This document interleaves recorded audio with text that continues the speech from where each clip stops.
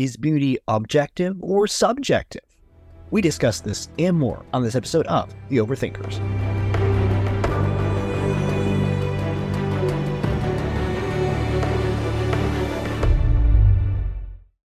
Hello, thinking people's thinking people. Welcome to The Overthinkers, a home for people who love to have fun thinking deeply.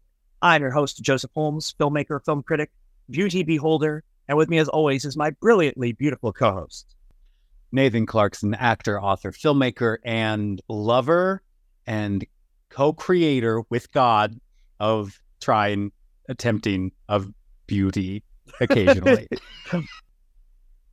You started out real strong. Yeah, but I got a little timid through. I was like, can I just say I'm a creator of beauty? Well, no, that's a little too much. Yeah, co-creator. I like the co-creator part though. Aspiring beauty creator. How about that? I mean, I think you are a beauty creator. But co-creator. You know, Glimpses. Glimpses. Yes. I always tell people when they're like, should I read your books or watch your movies? I'm always like, maybe just like 30 seconds of this movie and like one paragraph of that book, but just ignore the rest. Yeah. Fair. No, I think you are a co-creator of beauty with God. I like that. Anyway, we're talking a lot about beauty this episode because today we are discussing beauty and whether it is objective or subjective, which is very fun. I'm very excited about this episode. And Nathan's very proud. He said off screen, it's like, I prepared notes for this episode. Oh my God. I actually did.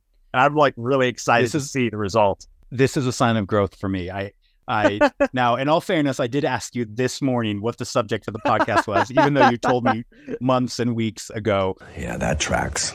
But since this morning, I have put together a few notes. So I want everyone to be very proud of me. Very excited. Everyone, let's see how this goes. We may decide you to go back to winging it. That's true. You know what, Nathan? Forget the notes.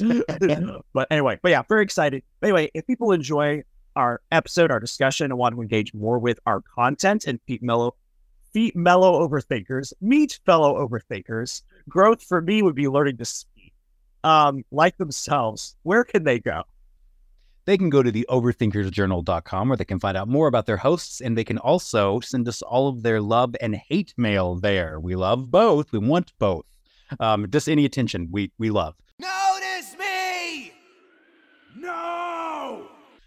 So you can also go to our online Overthinkers Facebook group where there's now 14,000 plus members just like yourself, getting to all the discussions about all the cool stuff we talk about here. We want you among our ranks. We want you to go there and be the ones posting the next cool intellectual memes. So please head over to the private group. And if you do enjoy the podcast, please consider leaving a review and sharing with a friend. Both of those things really do help so very much.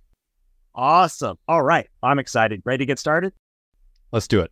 Okay. According to Merriam-Webster, beauty is the quality or aggregate of qualities in a person or thing that gives pleasure to the senses or pleasurably exalts the mind or spirit.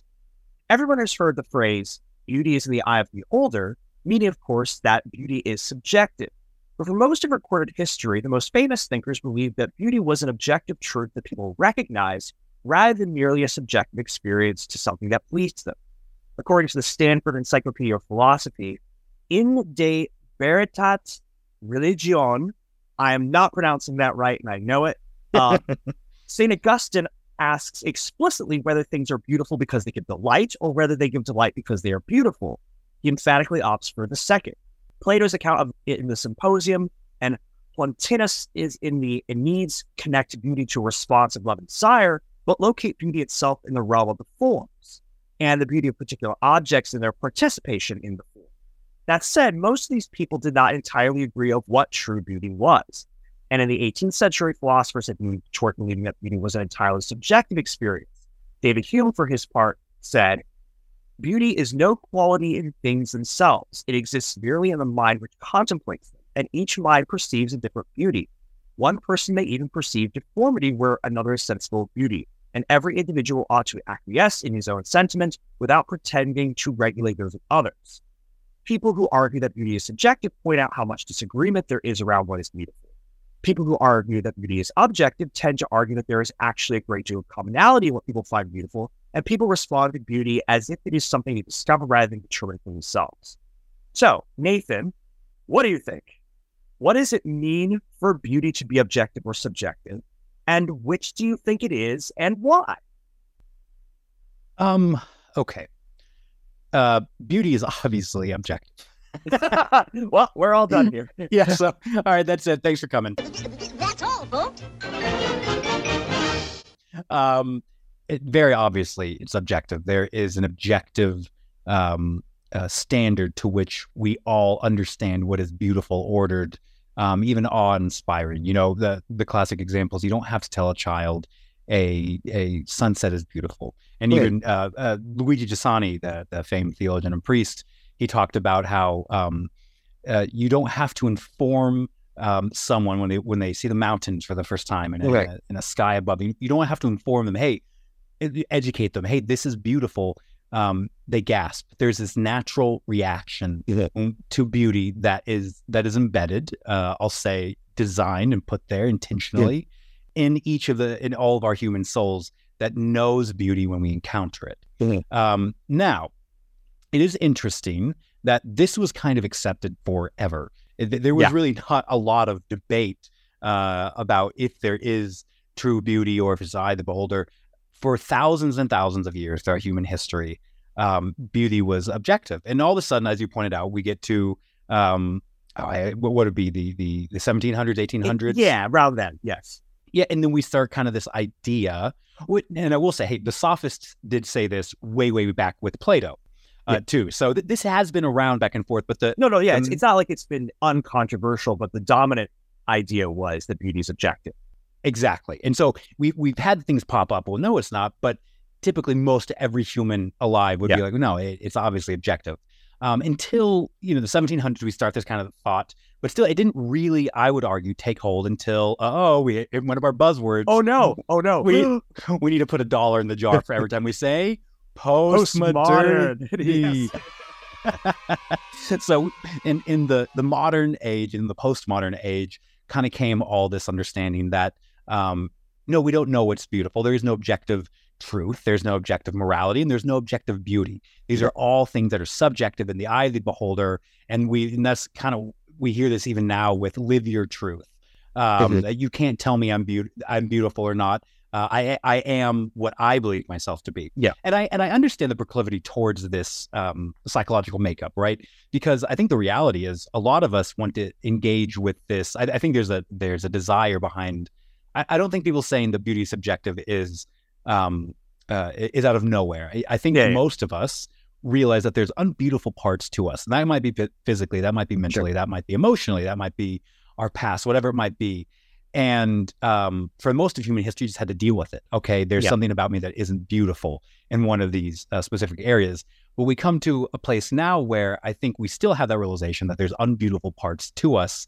But rather than grappling with that unbeauty, that quote ugliness, that fracture in us or on us, instead what we do is, rather than grappling with that and either trying to make it better or dealing with it or working through it, we just say, actually, I don't want to do any of those things. I'm just going to say the beauty is subjective and I'm perfect the way I am. And we've heard this since we were young, right? You're perfect the way you are. You're beautiful the way you are. And I understand the desire for this philosophy because it means we don't have to face our own ugliness, our own brokenness. But I think we are doing a disservice to reality when we go, and especially to people that we invite into this reality, which is ultimately, it keeps them from actually addressing and facing the unbeauty that lives within them, or it keeps us not facing or being honest about the unbeauty that lives in the art around us or the world around us. I mean, ask any film critic. We have one literally right here with us today, if you can believe it. To be a film critic, you have to believe in some sort of standard of excellence, of quote beauty, or else you could not write anything that appealed to any sort of objective standard. But I say all this, and I'm speaking a little bit abstractly, but I'm going to back up my claim here a little bit, actually a lot of bit. We can say all day beauty is subjective, morality is subjective, truth is subjective. But the reality is we actually have data on this. Another one of our buzzwords. We have data. That's $2 in the Overthinkers buzzword jar. We have a lot of data And I'm going to speak specifically in physical beauty, even like human physical beauty. We have a lot of data that points to the reality that, yes, there is a particular thing that is intrinsic across every culture. And this is not, so it's not culturally made. This is in the West, this is in the East, this is in remote tribes, in developing countries, and this is in the most developed countries, that that there is a standard of beauty. They did a test where they, in front of people from all, I mean, I think this was a longitudinal test over like, I don't know, 10, 20 years, where they went to all these different countries and showed faces. I think it was like 100 faces, and had different people from different cultures, from different backgrounds, order the faces, and from least beautiful to most beautiful. And it was, like, to the scientists, unbelievably, surprisingly accurate. And how across how all these cultures, how closely all these participants ordered from ugliness to beauty. So it does seem, and there's many more tests, but that's just one of the most telling, in my opinion. It does seem that there is some sort of objective beauty, especially when it comes to physical beauty, that we recognize that there's something programmed into us. Now, I get that it's not a nice thing to say. No one likes to say that beauty is totally objective, because none of us totally are. And so it's difficult pill to swallow. But I have found, you know, I've met guys before, and there's kind of this kind of white knightish thing that they'll do. And they're like, oh, I don't care what a girl looks like.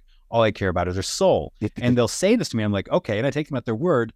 And it just turns out that their string of girlfriends all happen to be very traditionally beautiful in one way or another. And so we have data, we have philosophy, you know, if we go back to Plato, and I'll let you jump in here too, Joseph, you'll add some more dimension to this.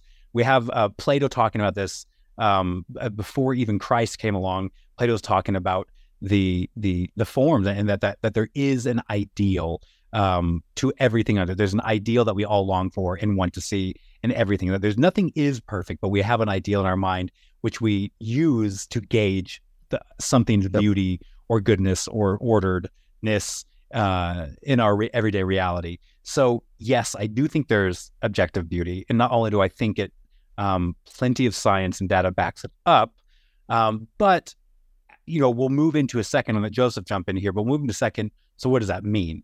And how is that going to play out in our art, in our, you know, in even our own psyches and everything around us? So why does it matter? Why does it matter? Exactly. That beauty is objective. Yes. Okay. So no, I think I would say this. I mean, you know, I split the difference here a little bit, where it's beauty is both objective and subjective. And because I think, you know, one of the things we always run into is the fact that, so where you're right is the fact that there's a lot of places where, there's an incredible amount of data that shows that everybody has the same opinions of what is beautiful. So, like you said, you know, like you said, all the studies, there was, what was it? There's one guy who I was looking up, I'm trying to remember his name. Dr. Randy Tronhill.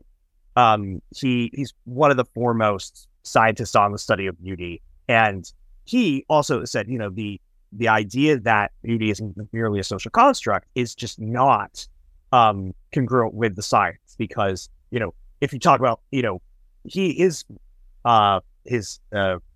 specialty is on, like you said, sort of like, you know, physical beauty with people. And he said also, all the science talk about there's extreme commonality among different cultures.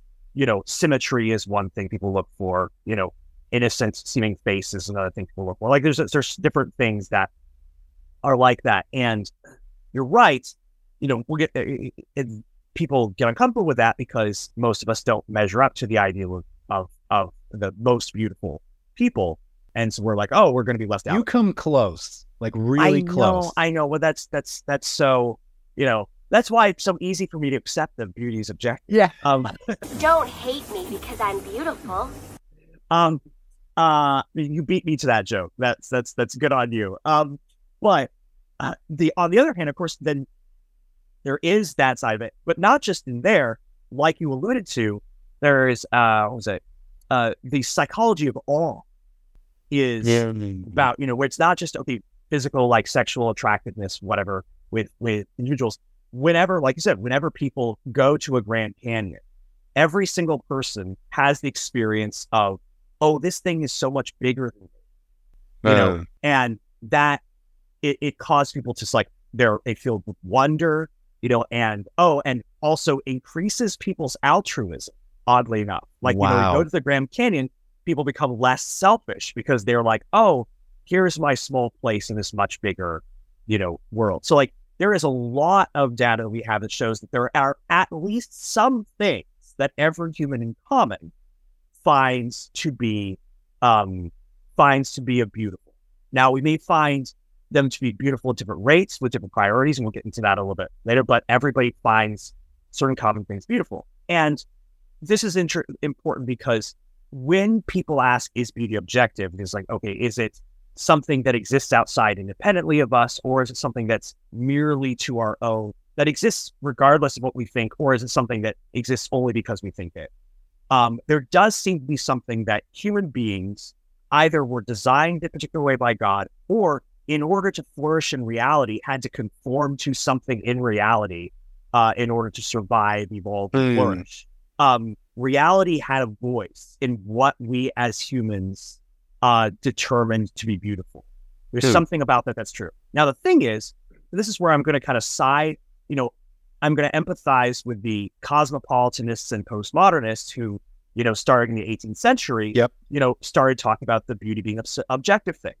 Part of the reason they did it starting in the 18th century was because people started to meet other cultures, other than their own. And what they started to encounter was that people saw many things that were beautiful that they thought were ugly, and saw many things that were ugly that they thought were beautiful. They had vastly different value systems and of what was beautiful to them.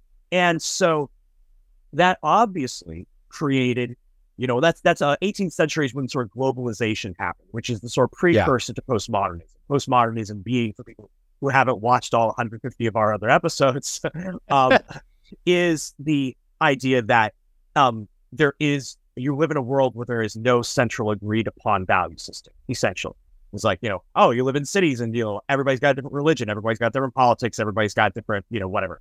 So postmodernism is just a bigger expansion of, you're just meeting a lot of different cultures with different value systems and different ideas of beauty. And in that circumstance, it is understandable to think that because there is a lot of variety in what is known to be beautiful, that it means that there is no consensus on what is beautiful. And so the thing is, I think we get mixed up about the fact that there are many beautiful things that are subjective, where it's like, man, and again, you and I argue about whether we liked a movie or not all the time. It's like, okay, this I thought movie was incredibly beautiful. And you're like, and you will say, Joseph, you're crazy, and we'll go back and forth like that. But oftentimes where it comes down to, though, is we actually agree on what the movie did, but we just disagree on how much we care about that particular thing. Yeah. And so I find that all to say is that the reason that there's such disagreement on this is because there is a lot of variety and subjectivity. That's interesting. But again, that doesn't mean that it's all variety and subjectivity. Like I said, you actually can find data that shows that there is commonality. And then we'll get into this a little bit later, but then there's also some values that would say that we should find some things beautiful that we don't. And if we don't, there's something wrong with us. So there's that aspect that we can get into a little bit later. But yes, so, okay, if we've established that there are at least some things in the world that reality basically has forced us to see as beautiful in order for us to flourish in it, whether that's God or simply, evolution, what does that matter, do you think? Well, yeah, that's a great question. And real quick, I want to go a little off what you said about variety. Okay, sure. Yeah. And I feel like it might be an important time a little bit to bring actually definition of beauty. Another overthinker buzzword. Yay!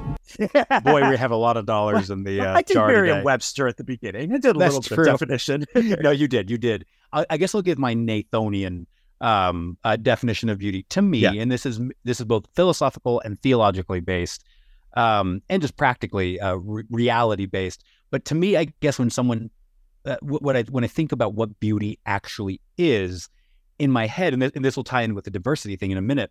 In my head, it is seeing something that is fully what it was intended to be, and so by that I mean, and so this plays in with the diversity thing is, well, like, okay, So what would happen? We thought this kind of thing is really beautiful, and they think this kind of thing is really beautiful. So I guess there is no such thing as beauty, and we just made these up culturally. The problem for me is what I think is happening is you're comparing apples and oranges, and I mean this literally. If you plant an apple tree and oranges grow, something went wrong, and and you're going, well, that's not what apples are supposed to be. And like I said, the beauty is seeing something that's fully what it's supposed to be. If you've never seen an orange before and you plant an apple tree and an orange tree, you'd be like, this is wrong. It's ugly. Trust me, I can't prove this, but you would. So, but we can all say, so let's just take apples. If we have an apple and we can see in our heads right now, we can see the perfect ideal of an apple. It's red, generally. It's red unless you like Golden Delicious. It's perfectly shaped. It's symmetrical. It's shiny. It's it's crisp. It's sweet inside. We know what the ideal of an apple is. Now, if you say, well, I have an orange, then you can say, well, the apple doesn't live up to what the orange is supposed to be. And that's what I feel like is going on when you have this diversity thing. What you're doing is literally comparing apples and oranges, when actually both of the things could technically be actually beautiful if they're both fully what they are. And maybe you just haven't had an education into actually, no, this is what it's supposed to be. Even, we've talked about a while ago, we had our first season, we had Alyssa Wilkinson on, who is a film reviewer, and we talked about the difference. We went back and forth, and I was go to the Met and look at classical art, and she's like, well, try the MoMA and check out the modern art. Postmodern art, yes. Yeah. And to her point, what I didn't think about at that time, and I've rethought now, is there actually could be a beauty to those modern pieces, but maybe the beauty in the classical and the modern pieces aren't trying to do the same thing. Maybe the beauty in the modern pieces isn't the aesthetic, but the concept, what it does to people. Maybe the concept is a beautiful thing that you actually made people think or discuss, or it inspired good discussions or a reaction. Maybe that's the beautiful thing, the concept, but not the aesthetic, where I'm evaluating the art on the terms of aesthetics and saying, well, obviously classical art is more aesthetically pleasing. So I guess when it comes to variety and diversity and our definitions of beauty, what I want to do, and this also translates into people, it's easy to say that person's not beautiful, but I promise you, because they're made in the image of God, there is something beautiful about them. It might not be their physical looks. It might not be their mind, but maybe it's how it's their ability to relate to people. Or maybe maybe it is their mind. They have a beautiful ability to think deeply. And so I want to get out of, while I do believe that beauty is objective, it's not one thing. So I'm really glad you brought up the diversity aspect. Beauty is objective. There is an ideal, sue me, for beauty, but it's also diverse, and there's a lot of different ideals that things are meant to be. Be it physically, mentally, spiritually, conceptually, whatever it might be. So widen your mind to the possibility of different kinds of objective beauty. So that's one thing that's really helped me as I've tried to learn, as I've experienced that. Someone shows me a piece of music, they say it's beautiful, and I'm going, well, that is not beautiful. But then as I remember my friend Matt, I had this song that I played for him, and it was a new CD I gotten, and I put it in, and I played it for him. And I sang along with it as I'm playing for him, like, isn't that an amazing song? And he confessed to me, he said, I had heard this song before you showed it to me, and I really, really disliked it. But having heard it with you explaining what the lyrics meant, and you explaining why these different, all of a sudden it's beautiful to me. And so that is a perfect example to me of different kinds of beauty. It wasn't beautiful in the way that he had understood what beautiful is, but when he saw the beauty that I'd experienced in a different way, maybe it wasn't the music, but it was the concept or the lyrics or whatever it might be, there was a beauty there that he suddenly saw. So widen your mind to different kinds of objective beauty. But the reason this matters, to your actual question, is because, there's a lot of different reasons this matters. One is because as soon as we get rid of the objectivity of beauty, of form, of creation, of order, it starts bleeding into morality, ethic, and just overall truth. And I think when you abandon objective truth, it will have a detrimental effect on your life.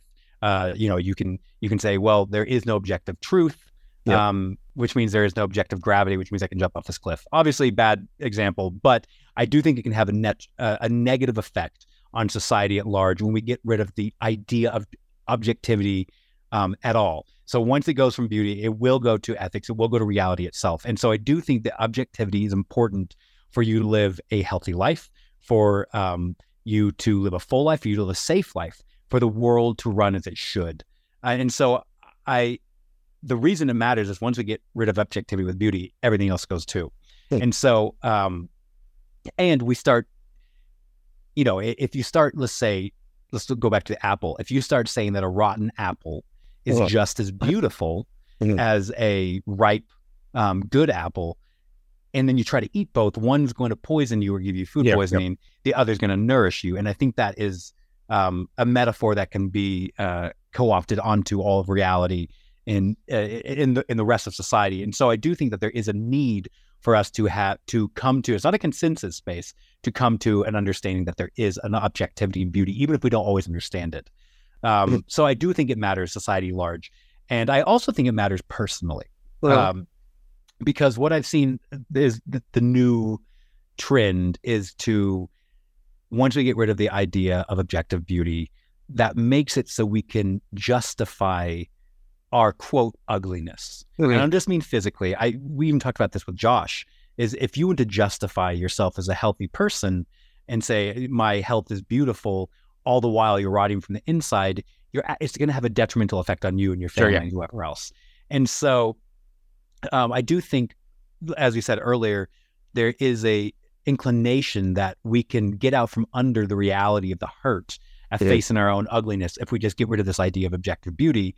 But in my opinion, facing the ugliness, facing the fracture, facing the things, and by the way, we all have them. There are no perfectly beautiful people, be it inside or outside, be it physical or spiritual.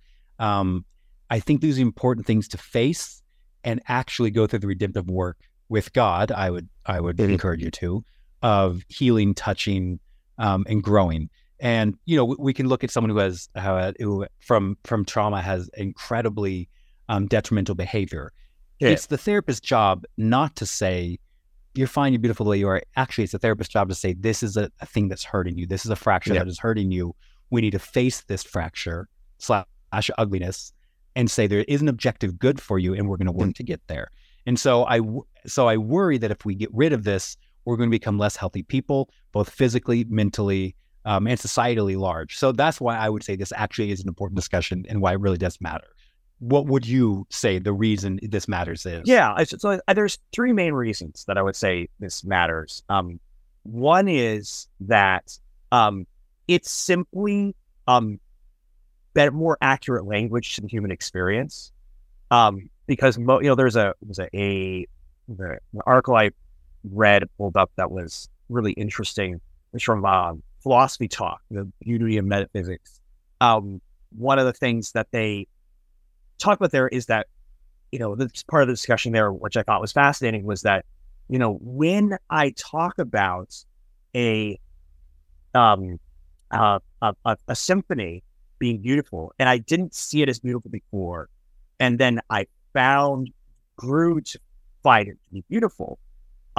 This experience I'm describing is that I discovered something that was there that I didn't realize was there before.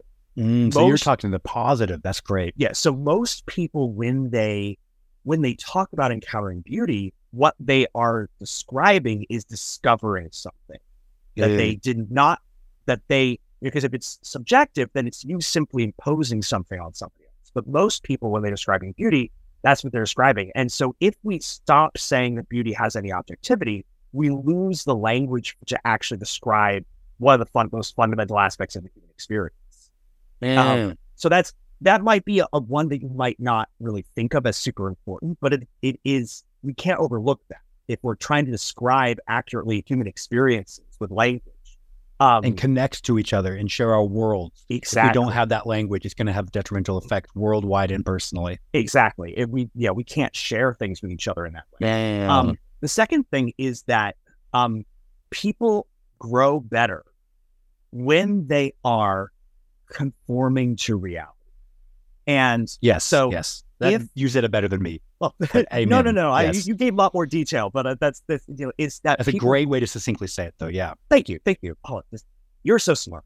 But what about beautiful though? Am I beautiful? I called you beautiful before. We can't have too many that's beautiful. true. I'm variety of compliments. You gotta have variety of compliments. That's true. But no. So the thing about yes, you have to have so like for example, say the going to the Grand Canyon. You know, people become better people when they encounter that fact, their smallness compared to the world and stuff like that. And, you know, it would be wrong to say, well, something, an encounter with a kind of beauty that makes you a better person is just the same as an encounter with beauty that brings out something less in you. When people are saying, I want not just to see something and decide it's beautiful and label it that way, but I actually want to encounter things that change me into being someone different. Yeah. That is a better experience because it makes us better people. Suddenly, life has new meaning to me. There's beauty up above and things we never take notice of. And so, well, I'm going to throw some theology in here just Please. real quick and then let you finish. Anyone who doesn't believe in God, I'm really sorry, Mattis. But and you know, write in if I'm being heretical, and I'll take this all back, I promise. But I kind of have this instinct that when you're exposed to beauty, you're being exposed to a side of God. Yeah. And so if you want to encounter God, who is objective and real and part of reality, then you have to experience beautiful things. The more beautiful things you experience, you're going to be experiencing God more in a particular way. And so the more that we advertise and support calling ugly things beautiful, the less experiences with the true, good, loving God people are going to have. Does that make sense? Yeah, no, it does. I mean, so the medieval philosophers like Aquinas and I believe Boethius, but most of them agree with this. They distinguish between pleasure and happiness. This is not quite analogous to beauty, but it's similar. As basically the definition is that pleasure is anything that you enjoy, and happiness is something you enjoy that you're right to enjoy. And so every happiness is a pleasure, but not every pleasure is a happiness kind of thing. Interesting. And so the thing is, you know, it is objectively better, you know, to find beauty in, you know, in seeing somebody, you know, enjoying a good meal than it is to watch somebody being tortured. Like, it is objectively, those are better. And so we become better when our ideas of what pleases us conform to right values and conform to values that are congruent to, which is again why the reason why everybody is agrees that symmetrical faces are more beautiful than not is because people who are symmetrical, who don't have like one foot that's taller than the other too much, you know, it's easier for them to survive in the world and not follow and things like that. There is, you know, there are ways in which this is just, you know, complicated, but it's ways that if we conform to what pleases us to what actually is good and true, then life is better. And so all to say is that if we get away from the idea that there's objectivity in beauty, it makes us smaller people who are less better people. And I have something controversial to add on to. Oh, I'm sorry. I just had one third point. So you go. Yes, please. So the third point is that what I found is that most people one of the third problem, the problem that comes when you get rid of the idea of objective beauty is we start to hate people whose views of beauty conform to objective beauty. And what I mean by that is, you know, again, you know, once people say, hey, you know, there is no standard for, you know, let's say beauty in terms of human appearance. It's like we start to hate and put loathing and cultural shaming on people who do conform to, you know, the traditional standard of beauty. It's like, what's wrong with you that you won't simply change and find other types just as beautiful, just as often? And I found, and the fact is, and because people can't actually change that about themselves, they don't. They just hide it, and there becomes a perpetual cycle of needless hatred instead of, like you're saying, like realizing, okay, maybe I don't live up to this standard of beauty, and that doesn't make me less valuable in the eyes of God, but I don't hate the person next to me who doesn't find me as beautiful as someone. Well, and this is where also this idea of diverse beauty, different kinds of beauty comes in. Yeah. Maybe you aren't a model. Right. I am a supermodel. I know. We know. But Nathan. maybe you're not a model, but we have this promise, and this is theological promise, that Yeah. we're made in the image of God, which means there's something there that we are beautiful in some way, shape, or form. Yeah. So learning to expand your idea of different things that can be beautiful. Right. You can say, hey, that model is a physically beautiful person, but you know what? I'm a mentally beautiful person. I Right. read and I think deeply. Doing that will actually help you love people more Yes. because you're not going to be bitter. You might be a little bitter when you see, my just chiseled abs, but I wish you guys could see me because I don't have chiseled abs. If you only ever heard me, you might just think I'm like a huge jerk. But I'm not. I'm being tongue in cheek here. But it'll help you say, well, I have a beauty here that I have and I can own, and it's a part of my identity. And it might not be a quote physical beauty, but it's a mental one or a relational one. And so learning to say there is objective beauty, but there's also different kinds of objective beauty will help you appreciate the beauty that you already have without being jealous or bitter about a beauty that someone else has. And in fact, I can't remember what it was. There's a movie I watched, and it was about someone who wrapped up in their entire identity. And don't ask me what it is. I can't remember. And their looks, and they, and then there's another person who wrapped up their identity in their mind. Yeah. And they all thought these were pretty much the only objective ways to be beautiful. Yeah. And then there's a Down syndrome actor who has this beautiful way of relating to people and loving people. And all of a sudden you start seeing that there's all these different ways to be beautiful and how harshly we judge each other because we don't live up to these different kinds of objective beauty. So the idea of you don't have to be worried if you accept objective beauty that you will be on the outcast. I promise you, if you're listening to this and you're a human, there's something beautiful about you. And that's a wonderful thing, objectively beautiful about you. Right. You're beautiful, it's true. I'll just add very quickly before we hand it off to you, this is what Paul's talking about when he talks about the theology of the body. Yes. The theology of the body of Christ. It's like, where he says that, not everybody's a hand, not everybody's a foot, but some people are head. We all need each other. We all have aspects of ourselves that may cause us to be beautiful or necessary to the community. And so, and in the body of Christ, I'm obviously the abs, but not everyone, not everyone can be. Yes, exactly. Yes, exactly. And some people have to be a foot, which is fine. You're beautiful too. I am a beautiful foot.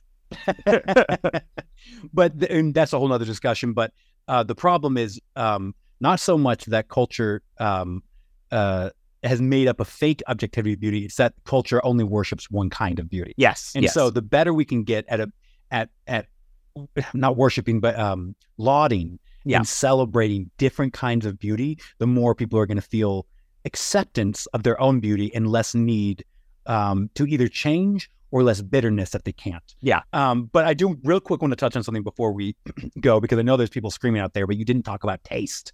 Sure. What about taste? And we talked a little bit about this, that diversity of beauty. But taste is an interesting thing because while I believe that beauty is the objective aspect here, there's an objective aspect of beauty.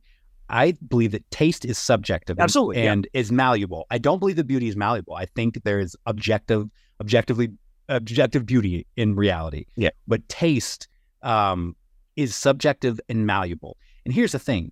Taste can go wrong. And I'm going to use a food analogy here. Sure. I have known plenty of people, and you can listen back to our episode with Josh, who have gotten a taste for fast food. Sure. And maybe it's the only thing they were raised on. It's the only thing they ever knew. And so they got a taste for it. And so actually when they eat a home-cooked, whole, healthy, nutritious meal, they don't like it. Yeah. Now, do we say, well, it doesn't matter, you go with what you taste? No, that we can see how that has played out in America if we just encourage people in their tastes. you end up hurting your body and maybe even killing your body because of your quote tastes. And so there is this aspect of beauty of a little bit of education. But I say that very carefully because it's not an education where you have to explain to someone is beauty. I call it the education of exposure. So my mom had this had this idea, this philosophy that she wouldn't, from a young age, wanted to expose us to the most beautiful things in the world. So she took us to museums. She took us deep into nature. She showed us symphonies. She showed us the greatest movies.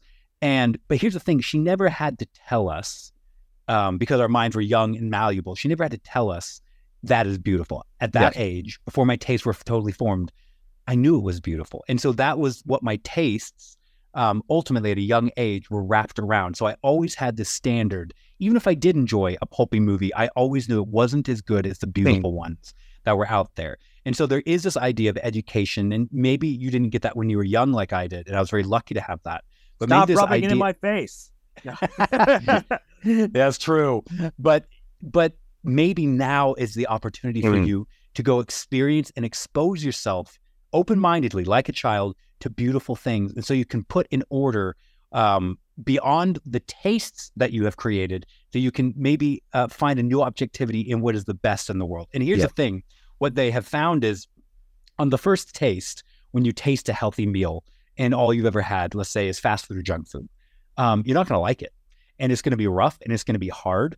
And it's going to be like, I want my Big Mac and fries again. And, but if you push through on this thing that we call it, that we can measure, that is objectively more, quote, beautiful, a nutritious meal, if you push through and for a few months, eat that, all of a sudden you will start tasting things you never have before. You will start feeling better than you have before. Yep. And if you talk to these people, I've known many of them. I used to be that person, I'm this person, and it took a while. But then you say, hey, do you want to get McDonald's? They'll say, no, I actually don't. And I'll say, don't you crave McDonald's? No, I don't. What I crave is this healthy thing. So beauty in its appreciation, in its objectivity, can take a while, but it's worth it because eventually it will be nutritious to your body and ultimately your soul. So I have trouble with this. My friend Lou forced me, even at an older age, to go back to the symphony, and I'd forgotten its beauty. And all of a sudden, but once I was back in it, I remembered its beauty, and I started longing for the beauty that actually nourished my soul with these stories and words and notes, more so than the pop music I'd been listening to. There's nothing wrong with pop music, but there is something nutritious and edifying about engaging with and learning to let some of your tastes go, and that will wrap around something more beautiful that will be more nutritious to your soul. So that's a little side thing about taste, but taste is subjective, beauty is objective. Yeah, you could actually say in some sense that beauty is nutritious taste, or is right pleasing, something that is right to please you, in the same way that nutritious that brings life and goodness to you. Yes, is there's an ethical ethical pleasure. Yeah. Cool. Well, I think that's a really a good place to end. So guys, if you enjoy this episode, please let us know. Let us know if you agree or disagree, or feel like we missed something. But now we're going to go on to our Blesses and Curses segment, where we take a work of art, media, or resource that we want to recommend, bless because we think it's beautiful, or to curse and diss because we think it's ugly. So, Nathan, what are your blesses and curses? Okay. Well, as I told you guys, I did a tiny bit of study into this. By that, I mean a few hours. I took some notes. But in that time, to brush up on this subject that I've talked about for many years, but I hadn't talked about in a little bit, I went and found a great little documentary series on YouTube. They're about 10 minutes long a piece, and there's a few of them by a guy named Dr. Jordan B. Cooper. And he kind of goes through this argument, and not in a biased way or in a you got to force to believe this way, but he explores this concept of what is truly beautiful. Is there something truly beautiful? Is there an objectivity to it? And it's a really great watch if you just want to start exploring a little more of these themes. And he also explains kind of the importance, why this is important for society, why this is important for individuals. So check it out. Literally the one that I called is beauty objective or subjective. that I watched today, and there's a few more that are really good too. But they're by Dr. Jordan B. Cooper. So check those out. I think this will be a great resource to dive into that will continue this conversation that we've begun here. Then I wanted to throw this in here somewhere, but I didn't get to, so I'll put it here. The ugly hot hashtag. Oh gosh, is something that was really, really interesting. I'm going to curse this a little bit because what you find is people calling, I'm more into ugly people, ugly hot people. Yeah. And what they end up saying is, no, I'm really into this very attractive actor who has one minor feature flaw, that's a little off. And it's like, yeah, but they have about 40 traditionally attractive features. So this kind of playing to what we talked about today, which is this idea of there is an objective beauty. And people just don't. It's like the people who are like, I'm really into dad bods, and what the picture that they show is Jason Momoa with a little bit of like, hey, don't you curse the dad bod. I'm not cursing the dad bod. I justify my diet and lack of exercise every day by the dad bod trend. So thank you very much. That goes in the blessed category. I'm also going to curse. Come for me, all you postmodernists. Oh boy, should I even try to say the name of this artist? Roisuke Keiyasu, I believe. All right. You can come for me and tell me. You can come for him after about his pronunciation. Yes, finally, Joseph, they're coming after me out of the field. Yes. Yeah. But he is an artist. And I say that with some quotes around it. But he is known for banging a drum badly and chaotically, and receiving millions of dollars and applause for something that is clearly not beautiful. It's Emperor's New Clothes. People are doing that because they think they should, and that makes them look cool. It's not. We all know it. Even if you say you like it, I don't believe you. It's not. It doesn't live up to Beethoven's Fifth, or anything. It didn't live up to a pop song. But I am so sick of this, and I don't want to be overly harsh. I'm sure he's a very nice guy. It'd be interesting. He might not be. Artists can be real weirdos. That's true. But this particular piece of art, I'm cursing, not him. We try to avoid cursing actual image people. Bearers in this. Yes, exactly. Podcast. I think that's the thing that makes me frustrated. He's capable of beauty. Yeah. And I know that there's beauty in him because I believe that God made him in his own image. And there's beauty there. And he's choosing to call something ugly and disordered beautiful. Now, maybe you could argue the concept because it made me have a reaction. There's some sort of beauty in that. But the performance itself is not beautiful. And people say it is. And they're lying. And I'm sorry, I'm going to accuse you of lying. It's not a beautiful thing. It's a cool thing to say, but it's not true. And so I got to curse that just merely for the fact of all the pretentious people who are like, oh, yeah, it's great. It's wonderful. It's beautiful. No, it's not. And you know it. Yeah. And I have science to back this up. So I think that there's for a lot of people, what they find beautiful is defiance of conformity. And so that I can see. Yeah. And so for him, it's like, I am creating this that defies the structures of what people consider to be beautiful. And other people applaud and they say, I am also doing that thing.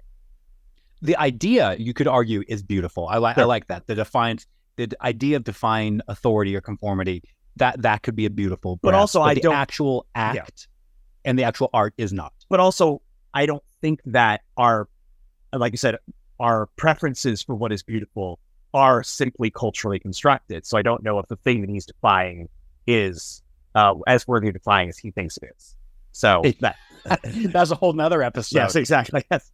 So yeah, cool. All right. So those are your blessings and curses? Yep. Okay. So I'm going to try to go quickly through mine, which is always my ambition that I continually fail at. But we're growing here. Yes, we're all growing. To be more beautiful. Beautiful. Exactly. Be more of what we're meant to be. Yes. Ooh, like it. Put it on a t-shirt. But I will say briefly, again, if you want a really esoteric version of what we talked about here, the C.S. Lewis's Abolition of Man essay. Yep.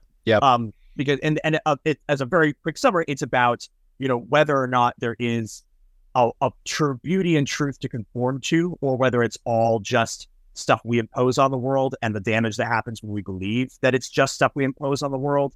And one of the things I brought up being, it becomes a small group of people imposing their idea of beauty and truth on everybody else. That's sort of what it ends up being. So if you want an interesting intellectual essay about some of these concepts, that's a good one to do. For a movie, I feel a little bit lazy, but it really is, you know, it fits the bill, is the movie The Tree of Life.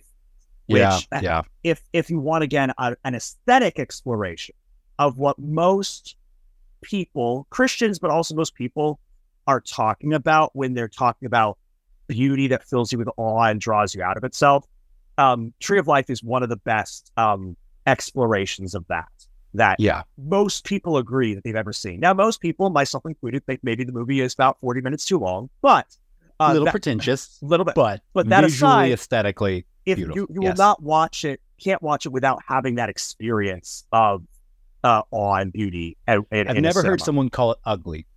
Ooh, well said. Well said. Yes. Pretentious, long, whatever, but never ugly. Yes. Well said. So that's definitely something to watch. And then, of course, for curses, I'm going to curse the movie Neon Demon, which is one of those classic pretentious film student favorite movies about... Is it really? Oh. Where it's supposedly about deconstructing our obsession with beauty, but it ends up being, to me, exploitive, because it takes things that we think are beautiful and tantalizes us with them while also causing violence to them, sort of trying to make it feel like they're being edgy by making us feel how shallow it is, but it really doesn't. It makes us sort of feel the pleasure of destroying something beautiful because we believe that we can't participate in it, which, given the fact that the protagonist is a young model, also gets into realms of misogyny really quickly. Yeah. So I think that is a psychological piece, a therapy piece in and of itself about the movie, but I think it does damage to us to engage in that as if it's beautiful. So that's why I'm going to curse. Cool. Awesome. Well, this has been a fun, throwback, philosophical, artistic Overthinkers episode. I had a lot of fun with it. I hope you guys did too. Thank you very much for joining. Nathan, if people want to engage with more of your content, get in touch with you and get in touch with the Overthinkers, where can they go? They can go to the overthinkersjournal.com. There they can send us all of their love and hate mail. And don't forget to join the online Facebook group, private group, the Overthinkers. If you want to get in touch with me, you can search my name, Nathan Clarkson, on any of the socials. You can also go to my website at nathanclarkson.me. And you can also read my objectively beautiful books and see my objectively beautiful movies somewhere. And they figure it out. Yes. And if you want to find any of my objectively beautiful content, you can go to josephholmesstudios.com. You can also find me on any of the socials, and you can find my culture and film criticism, where I explain what movies are beautiful and what ones are ugly, at Religion Unplugged, Relevant Magazine, and An Unexpected Journal. So, well, thank you so much, everyone, for joining us. And remember, if it's worth thinking about, it's worth overthinking about.